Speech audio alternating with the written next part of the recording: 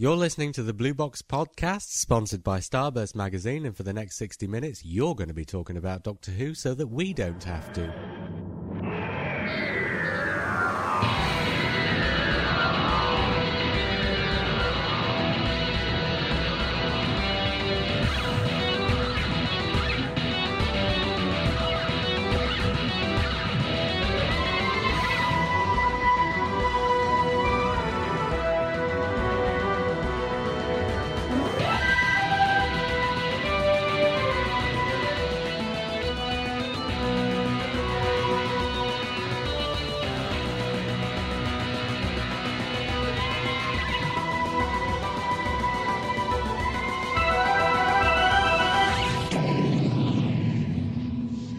Hi, I'm JR. Hi, I'm Lee.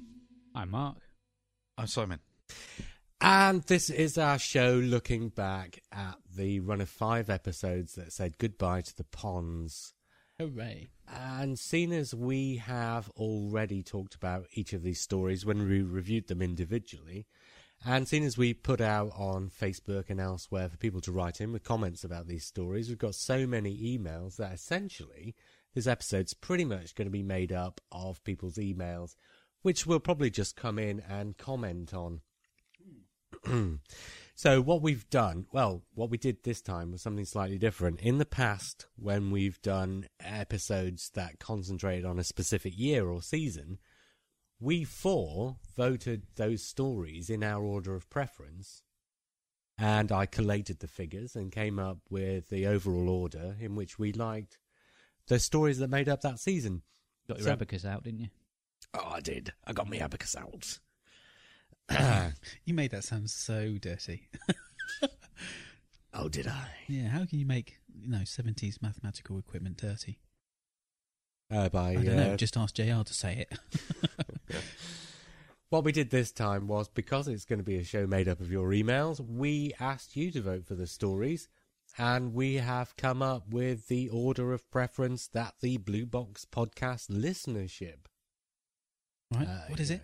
Ooh. Well, we're going to go through them in reverse order, starting with the story that people like the least. Mm-hmm. And when I say the name of the story that people like the least, and we realise how much we like it and how good it was, full stop, and we read the emails that are in praise of it, we'll know how strong exactly those 5 episodes really were. Bragging it out, That's because a lot of people have emailed in, and I'm just building up the suspense before they know whether their emails Very are going to quickly, be read before out. you do get started proper, just looking on Facebook, just looking on Facebook at some of the feedback from the listeners, I found it quite interesting that a lot of people's first place choices was the same as a lot of people's last place choices. It's really divided opinion. Are you reading my sheet here? No, not at all. It's a Marmite Here's season. an interesting fact. The story that came 5th out of the 5 in order of popularity had as many first place placings as the story that came 2nd. Wow. So we had one out-and-out outright winner, but the other 4 episodes were pretty much split. Wow. The one that came in last did come in last by a relatively fair distance, but not because it was a bad story, but just because I don't think it's one of those stories that, even though obviously several people did, I don't think it's one of those stories that generally would have picked up a lot of first place votes. It wasn't one of the flashy, attention-grabbing episodes, let's put it that way. Anyway, the story that came in 5th was A Town Called Mercy.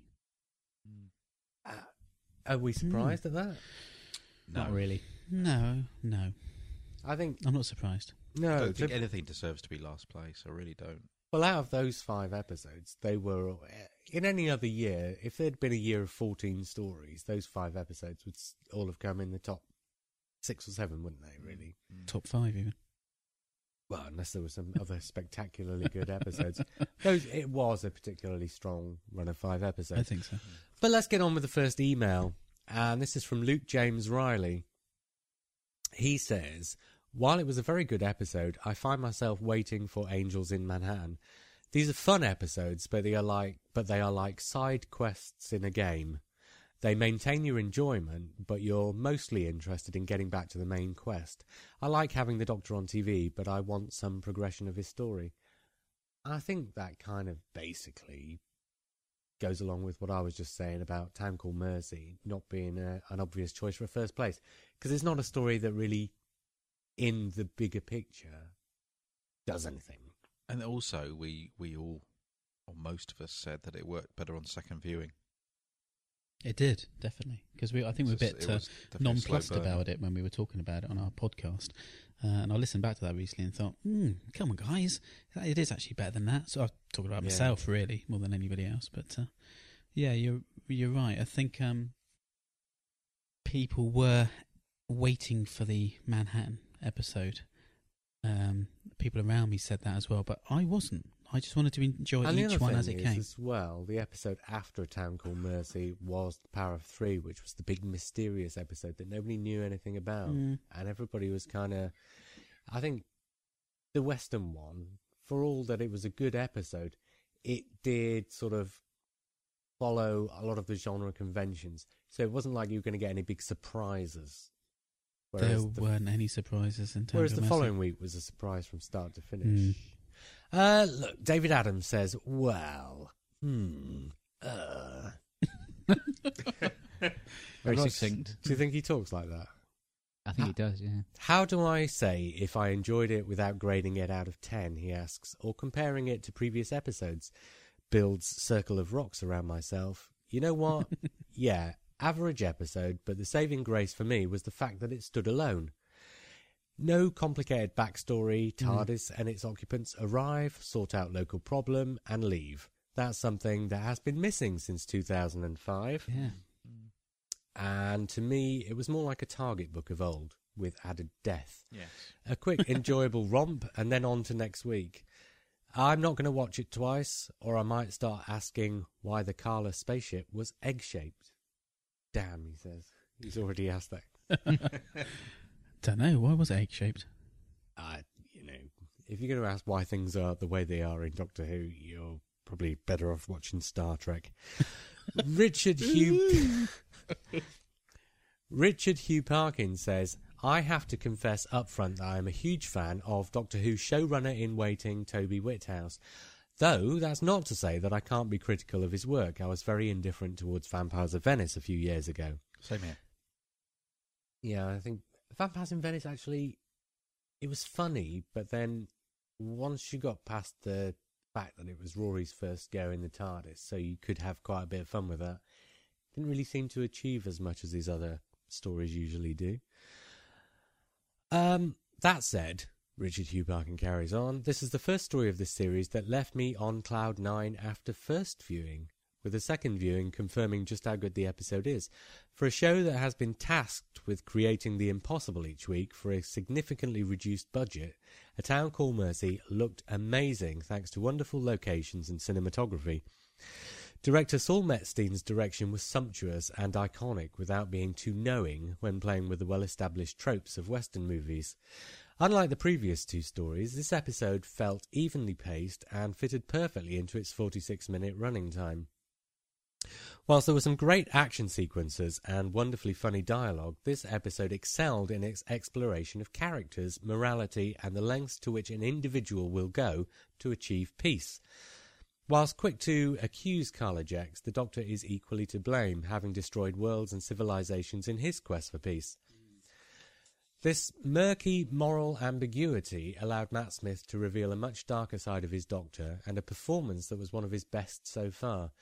The episode also managed to have a lot of heart too, and I have to admit that I had a little lump in my throat as the episode drew to a close.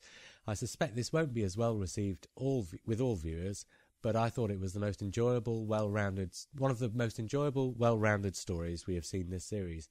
Cowboys vs. Aliens it was not, and, if you'll excuse the pun, that was a small mercy. Yeah. Oh.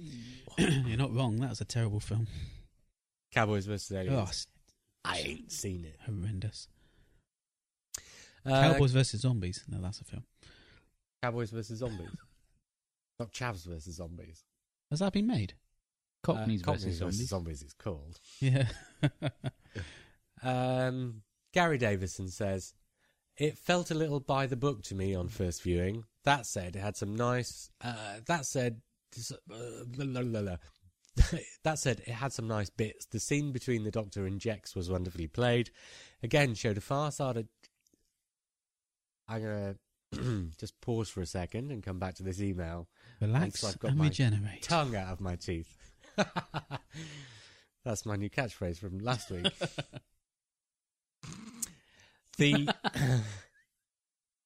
Simon, you okay over there? Yeah. You're licking your lolly? Yeah. Listen, I'm licking a lolly to stop me coughing. Simon's got my cold from a few weeks ago. Mm. The scene between the Doctor and Jex was wonderfully played.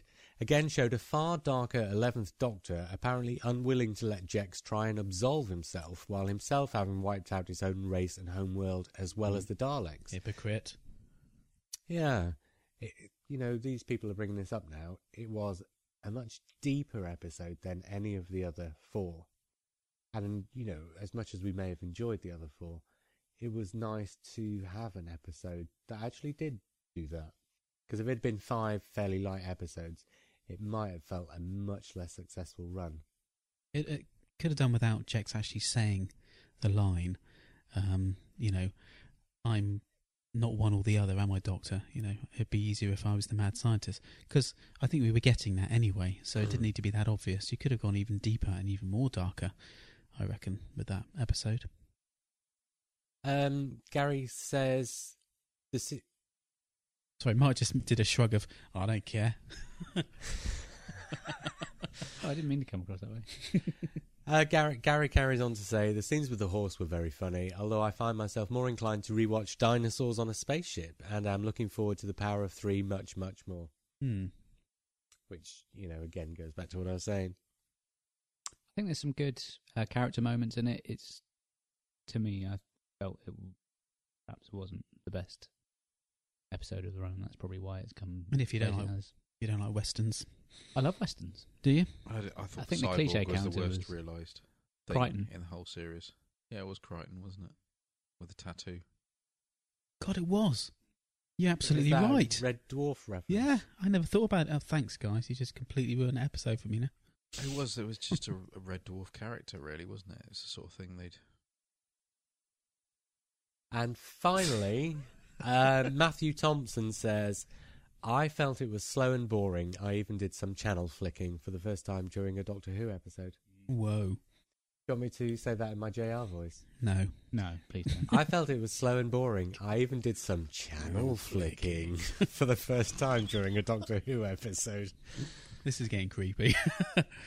That's the last of our emails on A Town Called Mercy. And now the story that came in 4th out of the 5, which was Simon.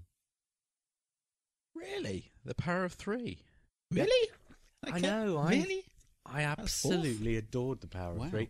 But having said that, the series kicked off with a Dalek episode, finished up with the last episode for the Ponds, and had dinosaurs on a spaceship. So, if you look at it that way, Power of Three was probably always going to come in 4th. Anyway, Jeff Waddell says, or Waddle? No, Waddell must be. Jeff, can you do a Suki and send us an MPEG if you say your name so we know how to pronounce it? Shit, it's got to be Waddell, hasn't it? It must be, yeah. He spelt Waddle. Anyway, Jeff says, I think this and Dinosaurs are by far my favourites of the season so far. The only thing puzzling me is why the cubes acted in different ways, i.e. why one spins, why one draws blood, why one shoots, and why one plays the birdie song. To which Luke James Riley replied, this was going on Facebook, this conversation, to mirror the individuality of humans. And Simon said they were trying different things to provoke different reactions in order to find a weakness. Was that you, Simon? Me? Yes. Yeah, that's right. Well done. Thank you. Give him a sausage. And also, even further beyond that, not just to find the weakness, but they were trying different things to find out all about humans, what makes us tick. Because if you just draw blood, you only find out about blood. But if you try all these different things, you're getting a fully rounded picture. So it wasn't even necessarily specifically to find a weakness, but to find the overall picture, which you could then draw the weakness from. Which I suppose is a roundabout way of saying the same thing. Shut up, Jay. I'll read the next email. From Matthew Thompson. I enjoyed the episode. I thought it was funny and interesting, but it seemed a rush to finish in 45 minutes. And actually, the episode underran by about 3 or 4 minutes. And this the ending was a rush for me. Well, this is another thing that came up online. People were saying it's underrun. Why didn't they have a longer scene at the end? But, my theory is that the episode was shorter because it was so snappily directed. So the script was written for an episode that would have been less snappily directed and would have come in at 45 minutes.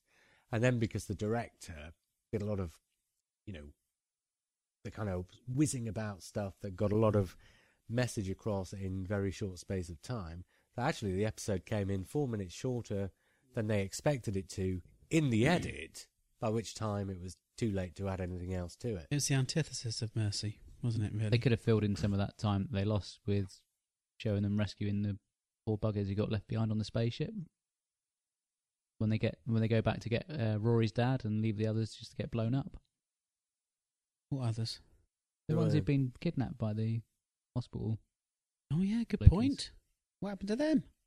Hey, there has to be some casualties in Doctor Who, even Stephen Moffat's Doctor Who. Look, Can't everybody live? Brian Finley says the whole story sorted out by the wave of the sonic screwdriver. Like it or not, Bidmead had a point about that screwdriver. Yeah, it was a pain, isn't it? I want them to destroy it completely. Get rid of it for the next season. As we said... No Sonic. No, in the 45... Sonic out. Sonic out. Come and join me. Sonic... Right, don't. Simon's far too interested in his lolly. He hasn't said anything this episode. It's just yeah, staring that was at my us, idea. sucking on his lolly with his wild, mad, evil eyes. And when I say he's sucking on a lolly with his wild, mad, evil eyes, I don't mean he's got his lolly in his eyes. It was a hint of Dan Laurel in his eyes there for a minute. Anyway, what we were talking about? The sonic screwdriver. Out. In the 45-minute episode, it's important to have a shortcut. You can do it without Sonic. Just write a clever... It has become too much of a magic wand. Exactly what I said, I think, wasn't it, on one of the podcasts? That's what it feels like. In, for instance, Frontier in Space, the Doctor can get locked up in a room for a whole 25-minute episode because they've got 6 episodes to fill. Mm-hmm. In The Power of 3, they've got less than a third of that time to get through it. And think about the sonic screwdriver at the end of The Power of 3. It's not the fact that it's the sonic screwdriver, it's the fact that an automated system is doing something that it shouldn't be doing, and the Doctor has to reset it so it goes back onto a course. And so it's not about the sonic screwdriver, that's just the tool to do the job. It's about the job. Okay, but you could have quite easily have had the hollow screen in front of him. He doesn't need to wave the wand around. He can just tap a few things and go, oh no, hang on a minute. If I touch this bit and then I touch this bit over here and I become a connection, an electrical charge can run through me and go into the other one and blow that. I don't know. Just try and think of something clever, funny, interesting that could take 2 seconds to do. Right, but it's not the sonic screwdriver. And if he did that, we'd all be having this conversation the other way around, saying, why was he running around like a twat when he's got a sonic screwdriver in his pocket? Which he'd probably just stepped on. Damien Ashley just says simply, such a rushed ending. Raf Edwards says they should be doing 2 times 30-minute episodes on all of this season's stories. There's an interesting point. That's a good idea. Because I think 2 or 3 of the episodes came in at nearer 50 than 40. 2 25-minute episodes, 2 30-minute. Yeah, that would work. You know, with a cliffhanger. Sarah Jane was doing 2 27s to basically make a 50-minute story, really, 55-minute story. And they benefited from that, I thought. They did, but, and this is the point, that's on a channel that shows 20 and 30-minute programmes, whereas Doctor Who's on BBC One on a Saturday night in a primetime slot. And I just think modern audiences would feel shortchanged by 25, 30-minute episodes. They'd feel they weren't getting their money's worth. Maybe. I'm sure of it. I think so. You couldn't imagine, for example, Casualty being in half an hour a week, could you? Is it not? Well, it's an hour, isn't it? I don't know. Never watch it. Okay, but you know, Lee. I only ever watched the opening 10 minutes to see who dies and how. There was this brilliant one where this guy just fell on his tennis racket and it went straight into his neck. That was great. Oh, sorry. And moving back to Doctor Who. But you get my point. EastEnders and the soaps. I think Simon's had something fun. Did you put something in his tea? Sorry. I definitely think you should have sleeping pills. Richard Hugh Parkins says, I've just left the following response to a Facebook friend on the subject of this week's episode. Suffice it to say, she despised this week's episode, so he's repeated it here for the benefit of us because he thinks it pretty much sums up his feelings on the Power of Three. He says, I always try to re-watch before reviewing, as I found that opinions can change quite dramatically after initial reactions to a story. And Power of Three is the perfect example of this. I really didn't like this episode when I watched it on Saturday. I felt that I was being shortchanged with a scattergun approach to storytelling that hinted at so much, but never really came up trumps. It was Doctor Who meets Hellraiser, and for some reason an unmasked Darth Vader appeared at the end. I even considered a quick channel flick. And I never do this. However, a day later I re-watched it, without the hype, the unrealistic expectations, and my opinion was totally different. Yes, it was uneven, and one of the episodes where some economies had necessarily been made, and it won't be there in my top 10 stories of all time. But there was a heartfelt, emotional story at the core. How do you decide between the excitement of the Doctor and the snug security of married life? There were some great performances and some really nice dialogue. The direction was slick, even though director Douglas McKinnon seems to have found the annoying flare plug-in overused by J.J. Abrams. Given that we can expect heartbreak next week, this was an episode which reminds us how enjoyable our time with the Ponds has been, and what we'll no doubt miss in a few weeks' time. First viewing, I gave it 4 out of 10. Second viewing, 7 out of 10. Sci-fi, fun, action, romance, and a few important life questions. I think Power of Three ticked all the boxes. Yeah, I agree with that. I do. He apologised at the end for making the boxers pun. Yay. What's the J.J. Abrams thing? I missed that. In Star Trek, you get all these little lens flare things going off quite a lot. Oh, yeah. And also in the one that came after it, which I forget the name of now. Mm-hmm. Film or series? Film. The film that came after Star Trek? By J.J. Abrams? The one with the monster in it that's set in the 80s. Super 8. Super 8. He used it a lot in that. What did he direct, Super 8? I think he was involved in it. I don't know if he I directed thought he just produced it. Anyway, are we talking about J.J. Abrams or are we talking about Doctor Who? Did we like the comedy? Nobody's mentioning the comedy aspect in Power of Three, because I thought that was where it could have dipped. Didn't quite. Well, Matt Smith pulled it off because he's a bit of a comedy legend, and I think he's a very underrated comedian, actually. Physical comedian. He is a clown, really. He's a very good one too. But there is a moment where they sped him up while he was doing. They didn't need to do that. They could have just had him at normal pace doing that, and it would still be funny. But cut the speeding up type thing. Cut out the speeding up. Oh God, give me one of those sweets.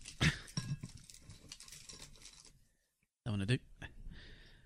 And the story which came 3rd out of 5, so this is exactly our mid-placed story, was... Asylum of the Daleks. Do you want to repeat that, Mark, in case people couldn't hear? Asylum of the Daleks. He said that without reading it. Damien Ashley says, well, I wasn't expecting to see her in that. Criticisms first. Good reason to use all those old Daleks. Shame they didn't do anything with them. Seriously, you had to look really hard to spot any that weren't regulation bronze. And why not just teleport that nuclear bomb onto the planet? And the nanobots, we've seen it loads of times before, where there's something inside something else. Apart from that, it was great. I bet I wasn't the only one who, when they saw Oswin, thought, hang on, isn't that the new chick? And what was all that... and what was with all the remembering? I expect that will be a recurring theme, especially as now the Daleks have no idea who he is. I need to watch it again on my own this time. That's Damien Ashley. Of course, this is... Remember me, she says. Yeah. Does that mean she's really a silence? She breaks that fourth wall, doesn't she? Looks at the camera and says it. Does that mean she's a silence? Remember, I said it first, right?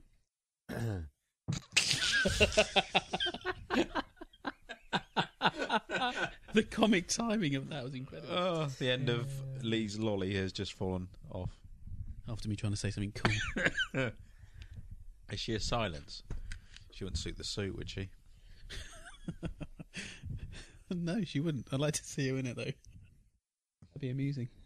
Anyway, why do you all go quiet and look at me like I'm a complete turd when I start talking about stuff like that?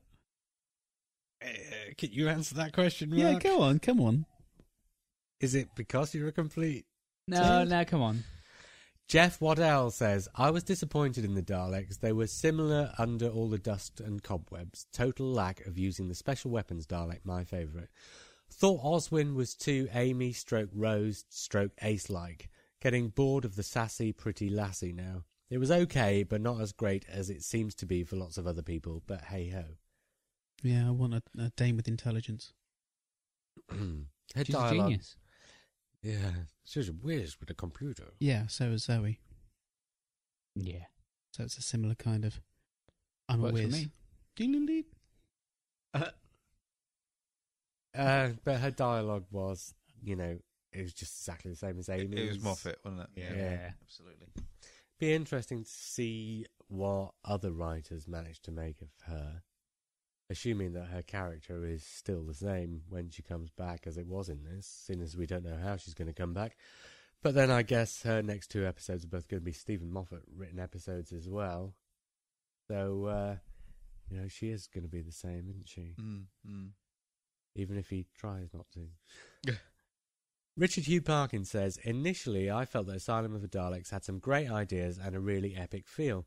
I was totally surprised by the appearance of Oswin, whose name means God's friend in Old English, by the way.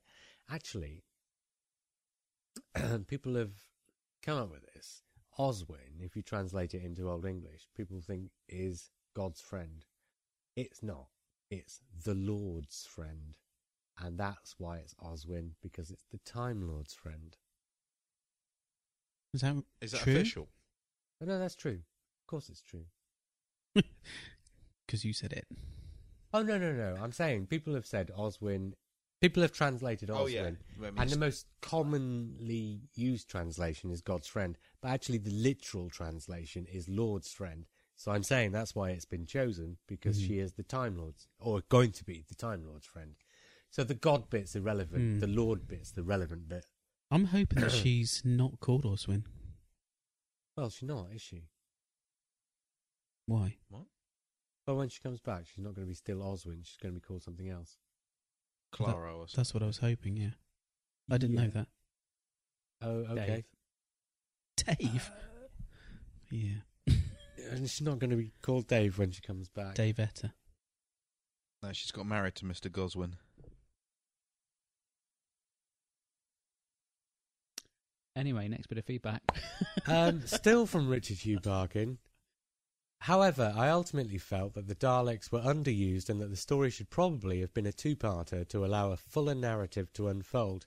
However, I then watched the episode again and realised why I'd felt a little underwhelmed first time round. Asylum of the Daleks isn't really a Dalek story. It's a story that features Daleks, but it's really a story about the Ponds and Oswin.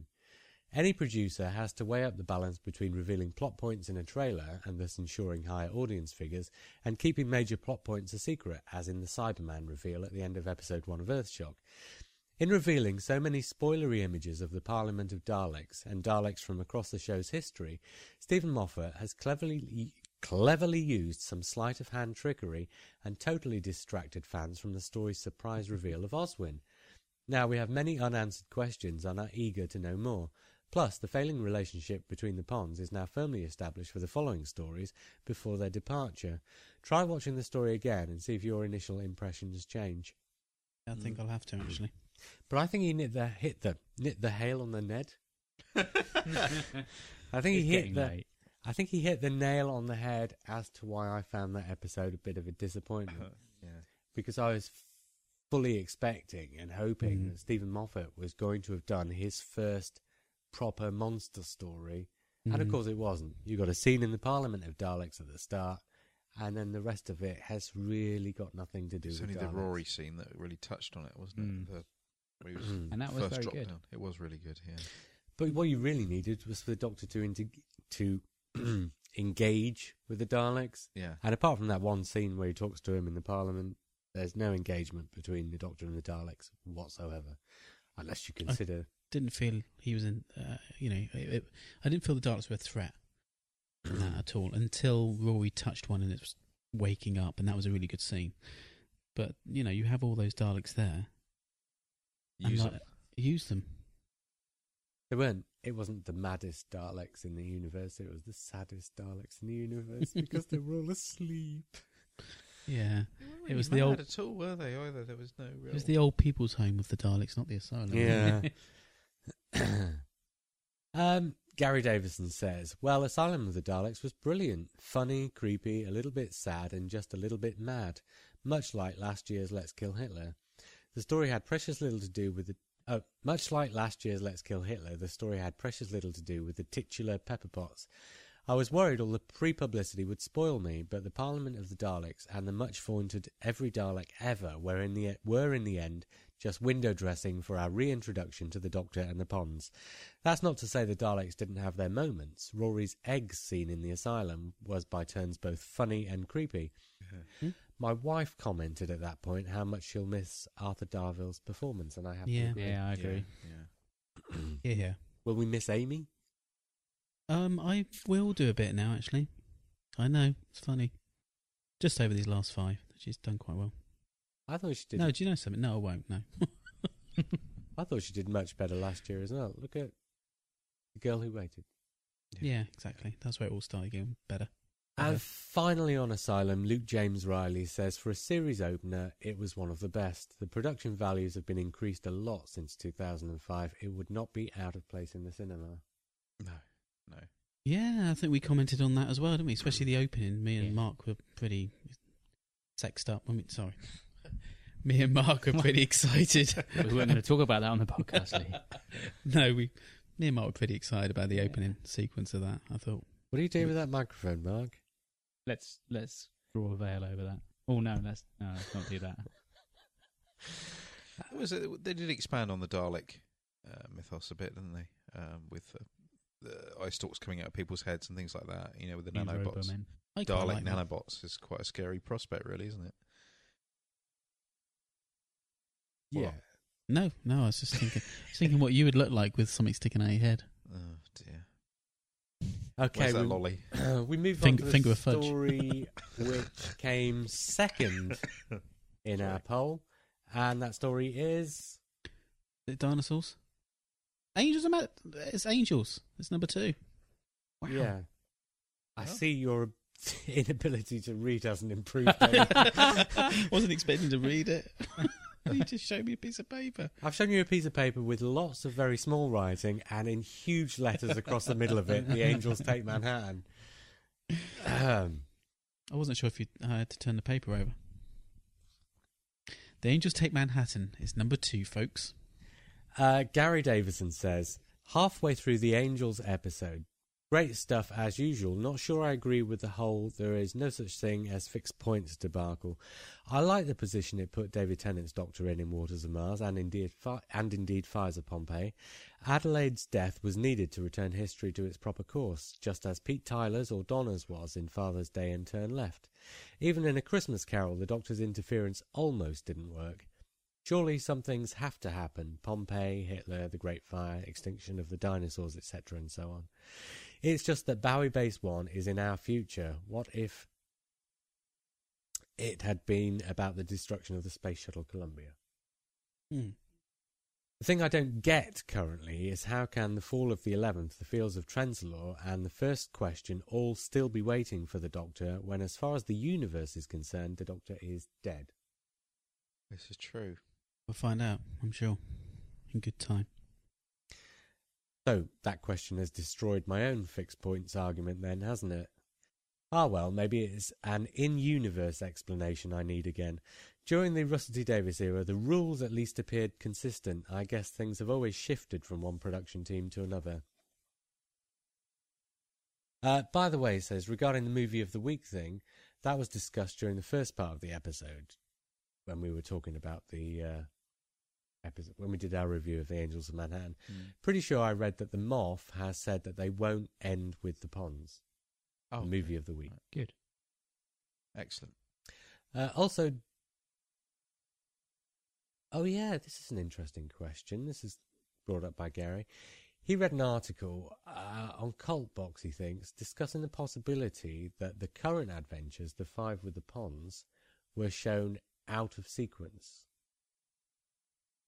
Now, in other words, this was brought up by quite a few people. Yeah. In, I think it's the Power of 3, we see them under Henry VIII's bed, right? Yeah. And in A Town Called Mercy, we see them talking about having visited Henry VIII. Ah. So There's something about Rory leaving his phone charger behind in Henry VIII's ensuite. Yes. So there you go. In Town Called Mercy, they're talking about something that happened in The Power of 3. Or alternately, you could read it this way. In A Town Called Mercy, they realise that Rory's left his phone charger behind in Henry VIII's ensuite, and in Power of 3, they've gone back to get it. Right, yeah. So either way is possible. Quite a lot of people brought this up. You know, when the episodes are on, fans like to go online and discuss certain theories about stuff that they see going on that they think might have a wider significance. Were these episodes shown deliberately out of sequence was one thing. The flickering lights, I think we talked about that, didn't we? Yeah. And insofar as I'm aware, the flickering lights didn't mean anything, didn't come to anything. No. And even in fact, in a couple of the episodes, there weren't any flickering lights. There was a changing light bulb, for example, which some people read as a flickering light because they needed a flickering light in that story in order for their theory to be true. But just because he was changing a light bulb didn't necessarily mean it was their just theory a was story true. That's a great device, scene. wasn't it? Another podcast I quite enjoy was speculating on all the names that were cropping up, the biblical names like Moses, Solomon, and I don't think that's really... No, there was a character called Solomon in one story, and Matt Smith says "Crikey Moses" in another. I don't think you could quite put that together. You'd have to be a real proper conspiracy theorist to... Are there any Amy's in the Bible? Amelia's? Mark Laycock says, one question. When the Ponds are atop Winter Quay staring into each other's eyes, who's watching the rather large angel standing behind them? Peripheral vision. This is what my son said at the time. Why did both not get zapped? Does the Statue of Liberty angel just think, oh, they're having a moment, I'll hang back? Isn't love's young dream just the sweetest? It's because there's a guy on the other side of the street looking out of his apartment, looking at the angel going, what the hell is that? So it's keeping him exactly where he is. Yeah. It's quite possible. And, says Mark, is it me or is Melody River Song Pond a bit cold? If that were my mum and dad, I'd be going mental and doing my utmost to save them. Yeah, not really a proper mum and dad relationship, is it? We haven't ascertained whether she's not able to go back and see them, though, have we? Well, she has to post them the manuscript so that they can publish it, doesn't she? She could turn up and give it to him. Yeah, but what I'm saying is... She's not really known them most of her life anyway, so... Well, what I'm saying is she discusses the fact that she needs to post it to them. So I think the assumption that we're making there is that she can't give it to them in person. Otherwise, she wouldn't be needing to discuss the fact that she has to post it. Mm. Yeah. So I'm guessing not.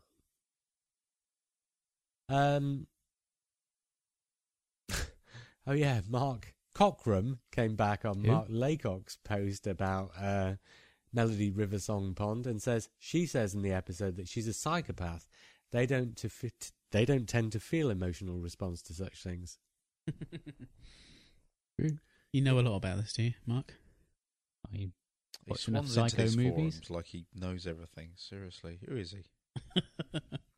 Jeff Complete Waddell. buffoon. Jeff Waddell says, I'm guessing most people loved it, but it was flat for me. I felt no emotions whatsoever, probably because Rory has died so many times before. If this was in the last season after the wedding of River Song, I would have loved it. But for me, it kind of negates these whole 4 previous episodes, which I mostly enjoyed. I like Amy and Rory, but they are past their sell-by date long ago. Good, but not great. This is true, actually. If somebody was to see that as their first episode of The Ponds, that'd be probably quite a powerful episode. But because we do know Rory dies a million times. And the fact we all knew that they were going in that story from months before the series even started, so kind of blunts the emotional effect. Does it, of them Mark? going. Psychopaths don't feel emotion. That's apparently. probably why I didn't feel much emotion then. See if you feel this. No, not a thing. Oh, well, that's true. Scott Varnum said, I'd like to read a review of the book from the time that it was allegedly written. The book that they're reading in the story. Yeah. He says he'd just be interested to read a contemporaneous review of the book. Right. You know, just to fill in the backstory more, I suppose. Yeah. Give it a bit more verisimilitude. It is coming out, isn't it, as a book? Is that It right? came out only as an ebook, sadly. It's Oh. not coming out in print, Oh. which is a shame. I was kind With of this rubbish looking forward to cover. It needs to be printed on cheap paper, doesn't it? Like a pulp novel. It does, yeah. Crinkled corners. that. Is that where the word pulp comes from? Probably, JR. Don't look at me like that. You must know. I do know. Yeah. And is it? Yes. Well, there you go. The answer's not probably then, is it? Brian Finley says, a good story, but I really have had enough of River Song. If we really have to have more of a, can we at least have a break for a while? Yeah. No more. Had my fill of song. I think, actually, River Song, if she comes back now, will have a different dynamic with the Doctor, because everything we've seen of River Song since Silence in the Library has been in the ongoing story arc of the Ponds and River Song. So if we get to see River Song now, even though it's not going to be her story, is it? Now, no, I think it's all been bookended now, isn't it? It'll be an adventure style as well, which probably would be quite fun. Well, the thing is, even though we didn't know at the time of episodes like The Time of Angels and the Pandorica Opens that she was their daughter, Stephen Moffat obviously always knew. And yes, like you've just pointed out, that sort of ongoing story arc of River Song and the Ponds has been all part of one extended story. Up to the wedding of River Song, where we kind of, you know, by that time during Series 6, that story's kind of come to an end. But this was like a coda to that. River Song was in this because it was the Pond's last story, and she had to be, being their daughter. So the next time she turns up will be the first time since Silence of the Library that she can just be River Song rather than being River Song, Amy Pond's daughter. So actually, next time she comes back, it could potentially be completely different, and people might fall in love with the character all over again. Richard Hugh Parkin. Atmospherically, it was wonderful, with great cinematography and a genuine feeling of menace, giving the Weeping Angels their best and most effective appearance since Blink. Yeah. The pre-title sequence was totally engrossing and set the tone of the episode beautifully, and all performances were top-notch, believable and always on the right side of melodrama. I did feel that it was a terrible waste to have the Statue of Liberty appear before the titles. I would happily allow viewers to see the gigantic mouth behind the private detective, but tease this, indicate and hint, but only reveal the screaming statue when Amy and Rory are on the building's roof. Yeah. Good point. Yeah. That was the weakest part for me, where you saw the Statue of Liberty and then you went into the theme tune. It just didn't punch anything for Didn't me. you feel that showing the screaming angel was overused as well on the entrance to the hotel? No. It was shown No, I liked too many that. times, I thought. Maybe. Why was that little girl doing the thing with the hands? She was doing, like, putting her hands over her eyes and then taking them away again in that window. The little girl. Obviously, people who live near who've noticed this stuff going on, and Right. but yeah, essentially, it's there like the two little girls in The Shining, isn't it? It's that same sort of. Mm. Maybe she's telling Nice. people not to blink. Yes. Maybe she was telling people to blink because then the weeping angels would concentrate on the people in that building and leave the people in her building alone. Mm.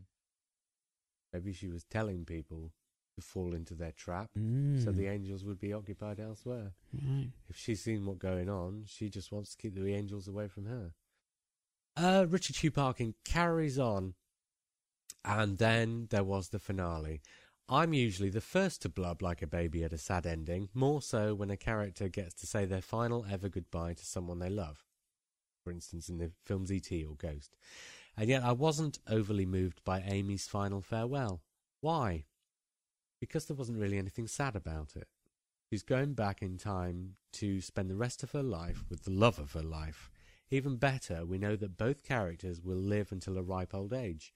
If this ending was sad for anyone, it would be for those who will feel the loss of their company, i.e. the Doctor, River and Brian. Mm. Personally, I would have engineered things so that the episode ended with Brian on one of his holiday travels discovering Melody Pond's book and reading an afterword written to say goodbye to him, rather than the Doctor. Yeah. That's a nice way of ending it as well. Yeah. We'll come back to this. Mm. All things considered, the episode was undoubtedly a perfect resolution to the story of Amy and Rory, despite the almost unforgivable sepia freeze frame at the very end. It was faithful to the characters and fitting that despite the dangers, deaths and near divorces, the couple we've grown to love ended their days happily together and in love. I'm glad they did pay off that moment from 11th Hour. Where she has the TARDIS. Yeah. It's a nice touch. And I think if anything says the Ponds are gone, it's the fact that we've seen their graves. The fact that they've gone off to live a happy life. And we talked about this 45 minutes ago, whatever. It's the fact that the Doctor knows that they live a happy life and he never sees them again that stops him from going back. And the fact that we've seen their gravestone is not so much that we know they're dead, that they've died, but the gravestone is like putting a full stop on the Doctor's decision. Yeah. It's like saying to the Doctor, this is how it should be and this is where it should end.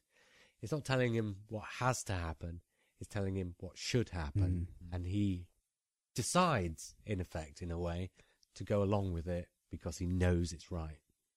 And so we move on to the episode that us and our listeners thought was the best episode of the series, and by quite some distance. And it is...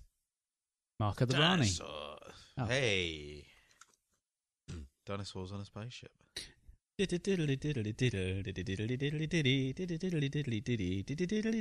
you insert that music? Because basically we should have we all thought it was the best one, didn't we? Yeah. And they voted it the best one. How right were we? I'm really impressed at how right we were at saying straight away after watching that episode how good it was. They only voted it that well because they listened to our review of it afterwards and we influenced their we don't pat ourselves opinions. Don't pat ourselves on about that much, but we did a good job there. Because there was a fair amount of negative press and negative reviews of it.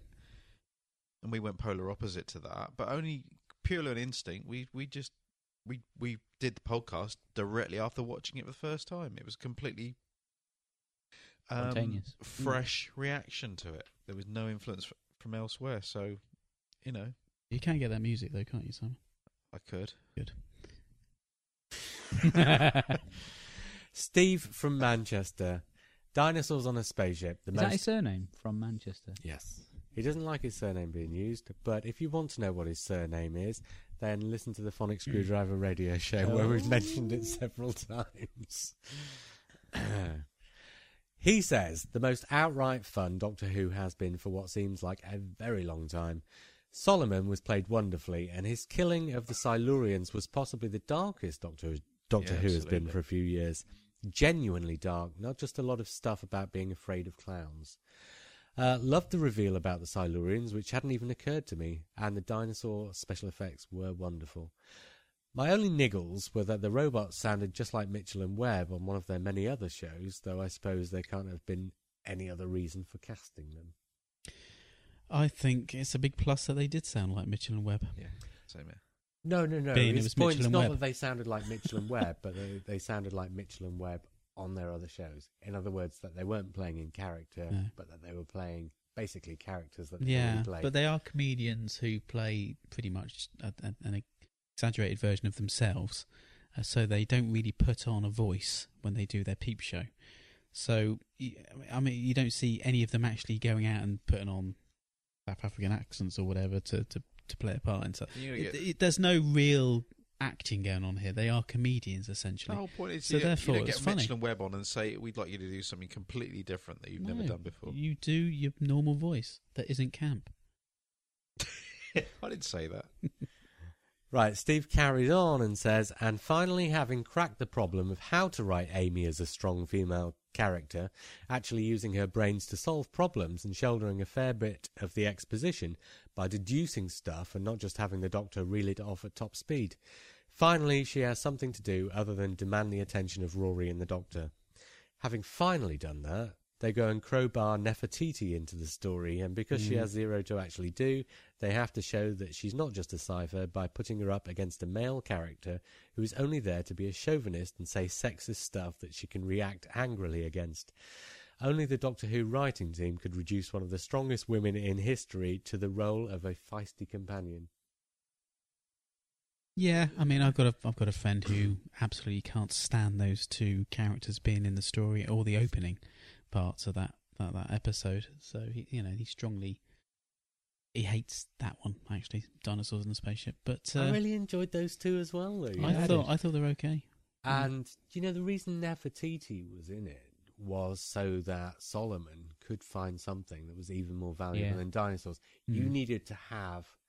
Do you know what? I wouldn't say she's more valuable than dinosaurs, though. In my view. I don't know. Sorry, he can't take the dinosaurs with him, can he?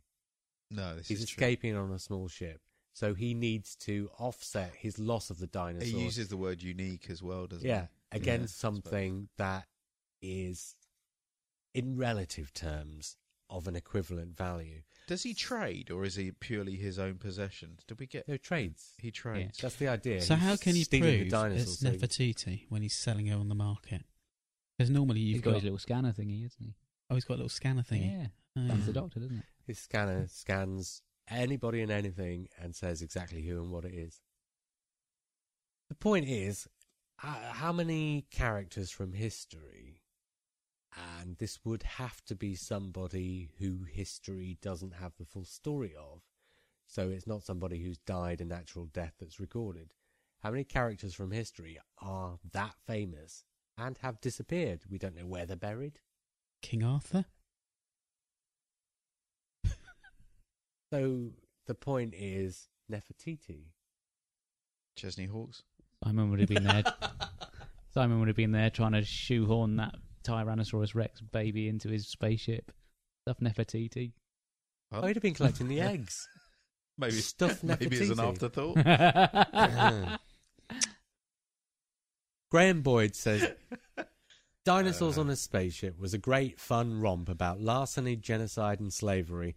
It was a little bit high-speed Douglas Adams. But my point to make is this. The Doctor does not send Solomon to his death. Yes, he uses him to distract the missiles, but he also hands him the tools to save himself and explains to him how to use them. Yeah. To elaborate, the Doctor leaves Solomon the green MacGuffin, which transmits the ship signal, and then spells it out to Solomon that missiles are following that, not the specific ship. Yeah. So all he has to do is set the controls really bloody quickly and chuck it out of the window. Solomon will come back. He will be back. He better. You heard it here first, folks. He better. He's too good to waste. You know, the Doctor doesn't kill Solomon because those missiles were heading for that ship anyway. It's just that Solomon is the only one he doesn't save. Yeah. Gary Davison says, my inner 7-year-old is, like this 46-year-old, also very, very happy. Mm-hmm. The ghosts of Invasion of the Dinosaurs Brilliant back then, not so much now, are finally laid to rest. A couple of other thoughts. Based on pond life as well as this, is the Doctor visiting the ponds in the wrong linear order? See, that's come up again. This was after only 2 weeks. There's a big clue of that in Pond Life, isn't there? Because most of these emails came in immediately after the episodes, or, in a couple of days afterwards. The look on the Doctor's face after the vice versa conversation with Amy was heartbreaking. Is the silence that will fall the universe forgetting the Doctor? Could be. Yeah. Good theory. Oh yeah, because yet again after the Daleks we had the repetition of the phrase Doctor Who. The Doctor couldn't be identified by Solomon's computer. Mm-hmm. So maybe that is literally the silence falling, he says. And yet the Indian space team, or whoever they were, managed to contact him. They knew him. They knew he still existed. Didn't they? I didn't quite understand that. If he's forgotten, how did they know to contact him by the Did they contact him? By the psychic paper? I'm sure they did. Remember, tell the truth. Yeah. Anyway, great fun. Felt like a Pertwee Baker romp with just a dash of Troughton and Tennant. The perfect Doctor Who episode? Possibly. I did say that a good Doctor episode is one where you can put any Doctor in it and it would work, and I think that was it. And you need to cover bases as well, and it did. I mean, it was a romp, and it was hilarious, and it was entertaining and fast and funny. I tell you what, it did carry some really dark and some serious stuff. And that, yes, I was going to say the point that somebody made earlier about the fact that, it was genocide. Yeah. The Silurians were destroyed or chucked out. That is really dark. So it wasn't all fun, was it? And it, really good. And the Silurian reveal was brilliant. He really showed his villainy, didn't he, when he shot that harmless Triceratops? Yeah. Which you nearly cried at, didn't you, Simon? I did. I saved those. I hadn't touched those tears since Jurassic Park. It was. Sean M. Vale says, I loved it. What fun. There were definitely parts during which I said aloud, that's one for the kids, the Triceratops snot, the bickering robots. And I guess I'm one of the kids, despite my advanced age, because I was laughing gleefully. It was a romp, and not to be overanalyzed. However, considering the conservation message that was so strong in the story, perhaps the Doctor brought Riddell not just for his hunting skills, but also because the Doc wanted him to learn a bit more about the value of life. I've heard podcasts and read reviews that question why he'd be along. These seem like two good reasons to me, especially if the Doctor liked him enough and thought that he could be a better person after seeing the consequence of random killing of wildlife. Yeah, but he didn't know. The Doctor didn't know what he was getting into until he was on there. So. You've got to take a leap of faith there, Lee. Huge one. I also had no problem with the Doctor making Solomon pay the ultimate price. He's got it in him, and he left Adolf off last series, so maybe that's all he's got mercy-wise for now. He let Adolf off, did you say? I'm saying... No, Sean's brought up the fact that he would leave Hitler alone for the Solomon, same reason why he didn't destroy the Daleks. He allowed Adolf Hitler to live. Right. Okay. Sorry, so you were talking at the same time. Sorry. Yeah. I'll try and sort that out in the mix. But no, I was just making the point that the Doctor... I'll turn myself down. Just making the point that the Doctor would leave Hitler alone for the same reason that he didn't destroy the Daleks. Yeah. Anyway, Sean says maybe that's all he's got in him mercy-wise. I think the point Sean's making is that the Doctor has run out of mercy by this point. For sure. Great cast, good effects, a fun story, and some genuinely touching moments. 9 out of 10. Sean carries on to say, I also have to say to the people on other websites who are complaining that the dinosaurs did not have feathers, I'm sorry, but they've obviously not watched the episode carefully enough. Yeah. You not watch it frame by frame when you're watching it? The smaller... If you were watching it in HD, you'd have seen this. The smaller theropod dinosaurs that were hunting Amy and Riddell, possibly Deinonychus... Easy for you to say. I said it though. I got it right. Deinonychus. But they seem to lack the telltale claws. Were obviously feathered. at least across their backs and shoulders. The feathers even flared out in an aggressive display when they were attacking, and they were evident in other scenes afterwards. Maybe not on the T-Rex, but definitely later. They need to take another look. Yeah. Maybe a bit fussy, to be honest. It's Doctor Who. All bloody dinosaur experts now, aren't they? Always fucking experts.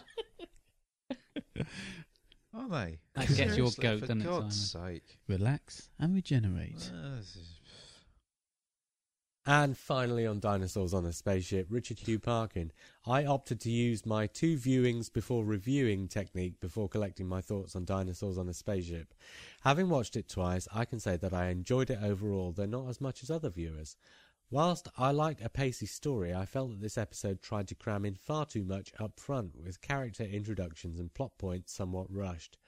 Rupert Graves and Rhiannon Steele were underused and relatively redundant in their respective roles of Riddell and Nefertiti. David Bradley's villainous Solomon was wonderfully seedy, and Mark Williams was a total joy and inspired casting as Rory's dad, who, despite being remarkably unfazed by both the TARDIS and space travel, added warmth, humour and humanity to a story where the reptiles were the true stars. Trowel. I'm never going to forget the trowel. Fulfilling every schoolboy's dinosaur daydreams, the production team pulled off a minor miracle with the CGI and animatronic dinosaurs. It was stunning work. Especially considering the reported budget cuts. Chris Chibnall's script was full of great lines and humour, though surprisingly little menace or scares for a story featuring dinosaurs. All in all, this episode will be remembered for what it was. Nothing but a load of fun, which is both praise and criticism. I don't know, I thought it carried some pretty dark and weighty stuff. Yes, absolutely. Right, that's Dinosaurs on a Spaceship. It is a classic. It is. Deservedly first place, I think. Yeah. And we all agreed on it at the time. Yeah. Could be a first. Any final thoughts on the series as a whole? Mini-series as a whole? I thought the whole season was really strong. It's the strongest in years. Yeah. And I thoroughly enjoyed every single one. Even though at the time I think we rated things a little bit lower and thought, this is okay. The more I watched these, and I've watched them all 3 times now, I've watched them all 3 times and think, they're getting better every time I watch them. So they're really fantastic, little tiny films, and it really works. I didn't think it was going to work for Doctor Who, this format, but it does. So I hope the next season's as strong as this. I'm enjoying it a lot more than 6.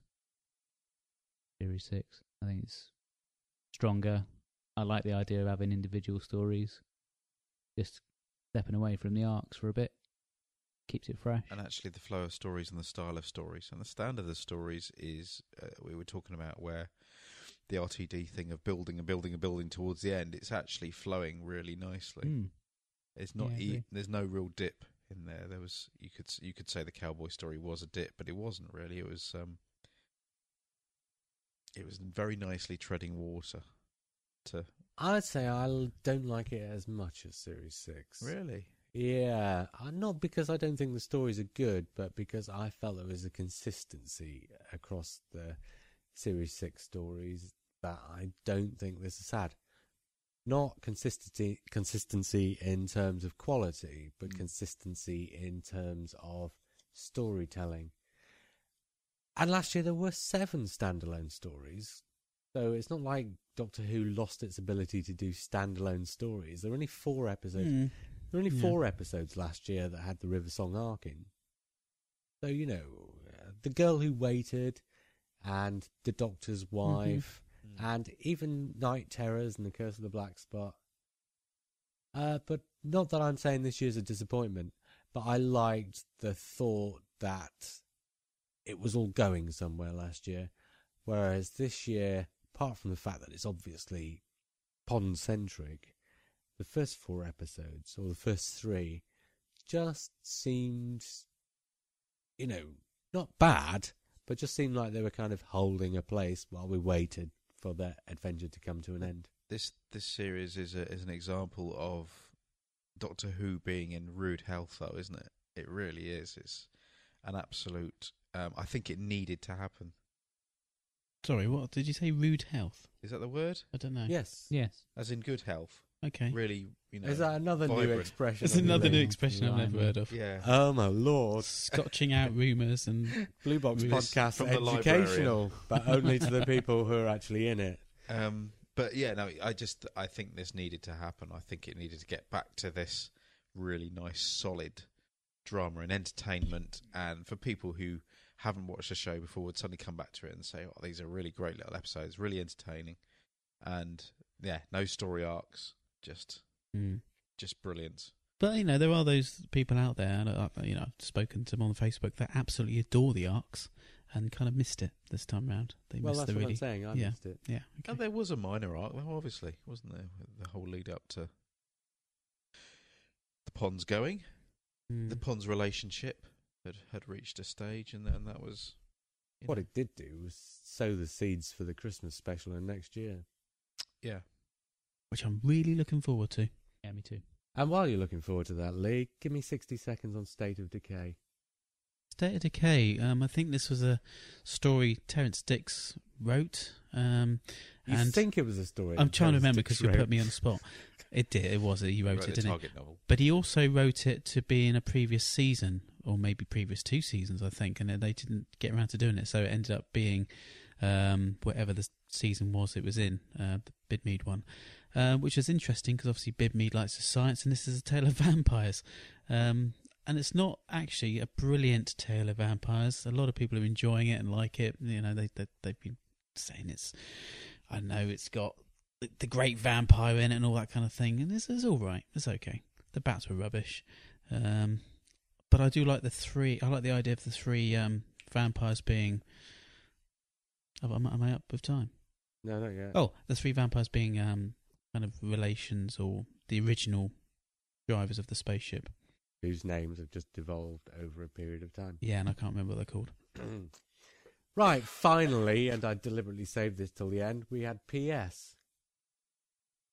Which was, after the Angel story went out, a lot of people said, but what about Brian?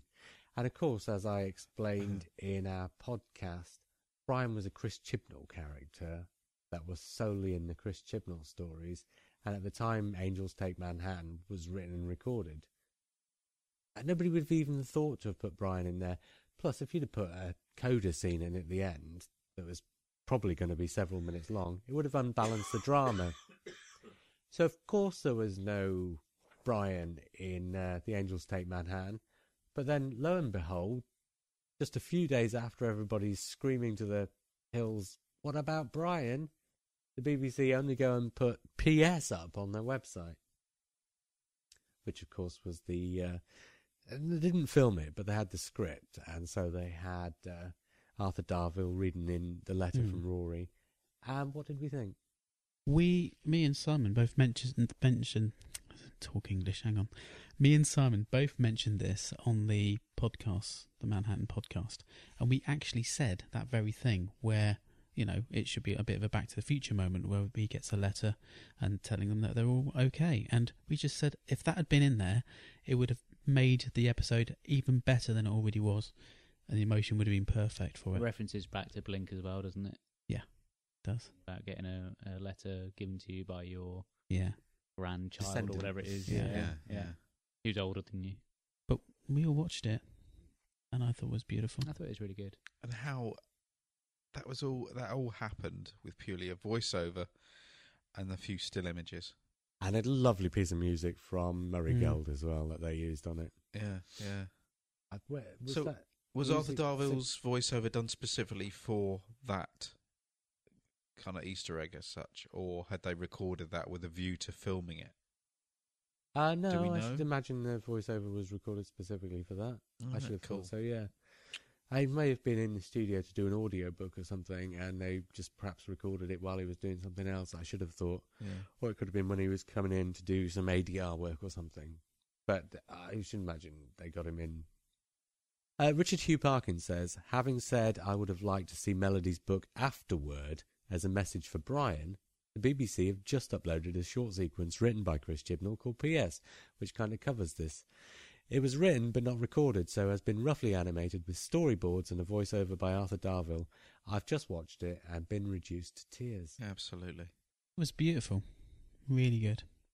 And like you say, I think Brian would have been brilliant in that scene. By the way, Lee, PS means postscript. I don't know if you've heard of that phrase before. No, doesn't ring a bell. All right. Stucky Kark says, I tweeted earlier that I was just crying after seeing what is just some pencil drawings with a soundtrack. Yeah. I think Mr. Darville deserves a lot of praise for that small monologue to his father, and Mark Williams deserves it too for making a lot of people happy, care about his portrayal of Brian to the extent where the question on most people's lips after the Ponds left was, what about Brian? Absolutely. Yeah. Yeah. Well said. Suck it, Batman. you big crybaby. Well, this is interesting because this is a conversation that you and I had, Simon, on the same thread on Facebook. But I'm going to read it out because I think it's quite interesting and worth bringing up.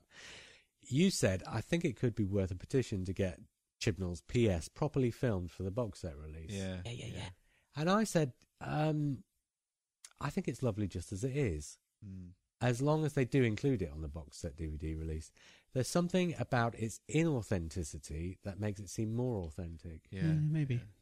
Being as it is, such a remove from the Doctor and from the story that it refers back to. Well, that's all I put. But to go into it further, I think it works so well and it's so lovely and it's so unusual that part of the effect it has is because it's so unusual. I think if you filmed it now, having had that emotional response to the line drawings and the voiceover, I think if you filmed it now, you would take that initial response. It's actually more away poignant from it. as it stands. I've had second thoughts about that. Yeah, I 'Cause think it's if a they lot- were edit it into the program, that would be different. But as a little nugget on its own, I don't know. Because it's a lost moment. It's almost like watching a recon, isn't it? yeah, It is powerful, and I know exactly what you're saying because it's removed. It's something just very works different, beautifully. and it's very sincere. The whole thing's sincere. Mr. Darville is doing a great job there. Yeah. But I think the scene, could be quite powerful if it's filmed in the same vein as the rest of Manhattan. But you know what I also like about it is that this is going to seem a bit meta, and in a way it's quite meta, but in a way it's also not. Right, two sides to this. We don't actually, because it's only a line drawing and they don't get an actor in to do the dialogue, we don't actually get to meet Rory and Amy's child. So, Brian's grandson, we don't actually get to meet him, which is nice in that it ties in with the fact that they've gone off to live their life as a book. yeah. But also, at the same time, I like the fact that we don't meet him because that leaves a little mystery about it. That the end of the Ponds story is something that we have to imagine rather than can see. Because the end of their story is their child. Well, like you say, we have to imagine that child. They become creatures of, say, a novel. Yeah. So on the meta side of it, they've become the fiction. Yes. But on the non-meta side of it, we have to leave it to our imagination what their child is and who their child is. Which is going to spark loads of interesting debate and drawings and cartoons of the future and fan fiction. Yeah, I think so. It'd be great to know what he looks like. How he looks like. Yeah, what was his life like? Live with his will he bump into the Doctor? That would be an interesting story. So that his great-grandfather could look after him in his old age. Well, yeah, you've got this situation where he can't go over there any earlier than he does because they're already living there. Can't cross the timelines and all that. Very interesting. I thought it was lovely. And the where they hug, where he goes to shake his hand, doesn't he? Oh God, that was the bit that made me go. Yeah, goes to shake his hand. He doesn't shake his hand. He gives him a hug. He's completely accepting of him. You can see it. He recognises him as and all that from drawings and words. Incredible. Mr. Chibnall, you're a very clever man. Hey, yeah, it's been, to be honest, it's been Chris Chibnall's season. It started off with Pond Life that Chris Chibnall wrote. The Twin Peaks were dinosaurs on a spaceship and the Power of Three for me. And then at the end of it, after a slightly disappointing end to the Pond story, it's saved by this wonderful postscript from Chris Chibnall. A slice of damn fine cherry pie.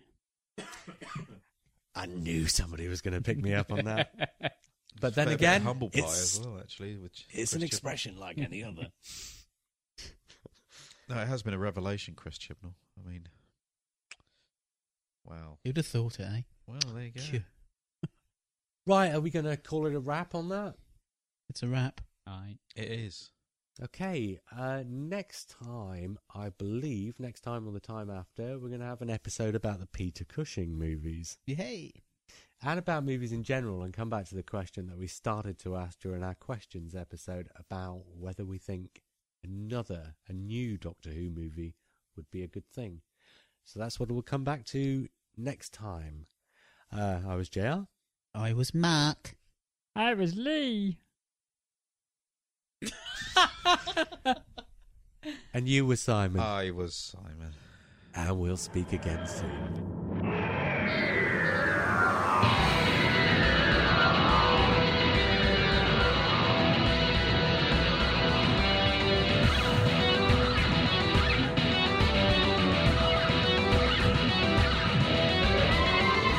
You can contact us by email via blueboxpodcast@yahoo.co.uk. Don't sit on your finger.